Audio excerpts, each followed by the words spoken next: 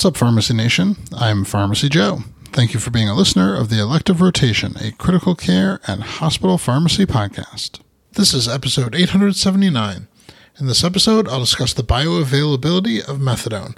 I have all the evidence supporting today's show linked up in the show notes at pharmacyjoe.com/episode 879. Popular tertiary references suggest a conversion ratio of oral to IV methadone of 2-to-1, meaning 10 milligrams of oral methadone is equivalent to 5 milligrams of IV methadone.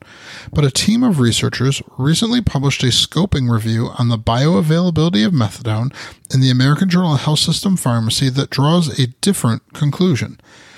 The review included 50 patients from 6 different studies. Healthy patients, as well as those with opioid use disorder, metastatic cancer, chronic pain from malignant or non-malignant disease, were represented in the review.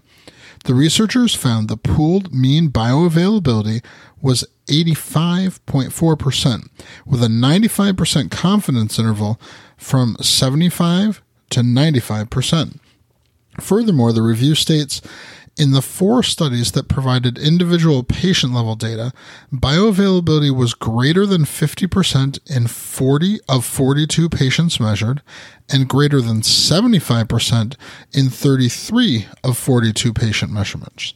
The authors concluded that the evidence points to the bioavailability of methadone being more than 75%, and that an oral to IV conversion ratio of 1.3 to 1 is more appropriate than the commonly used 2 to 1 ratio.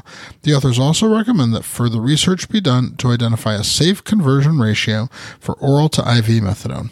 To access my free download area with 20 different resources to help you in your practice, go to pharmacyjoe.com/free. Thank you so much for listening. I'll see you in the next episode of the Elective Rotation.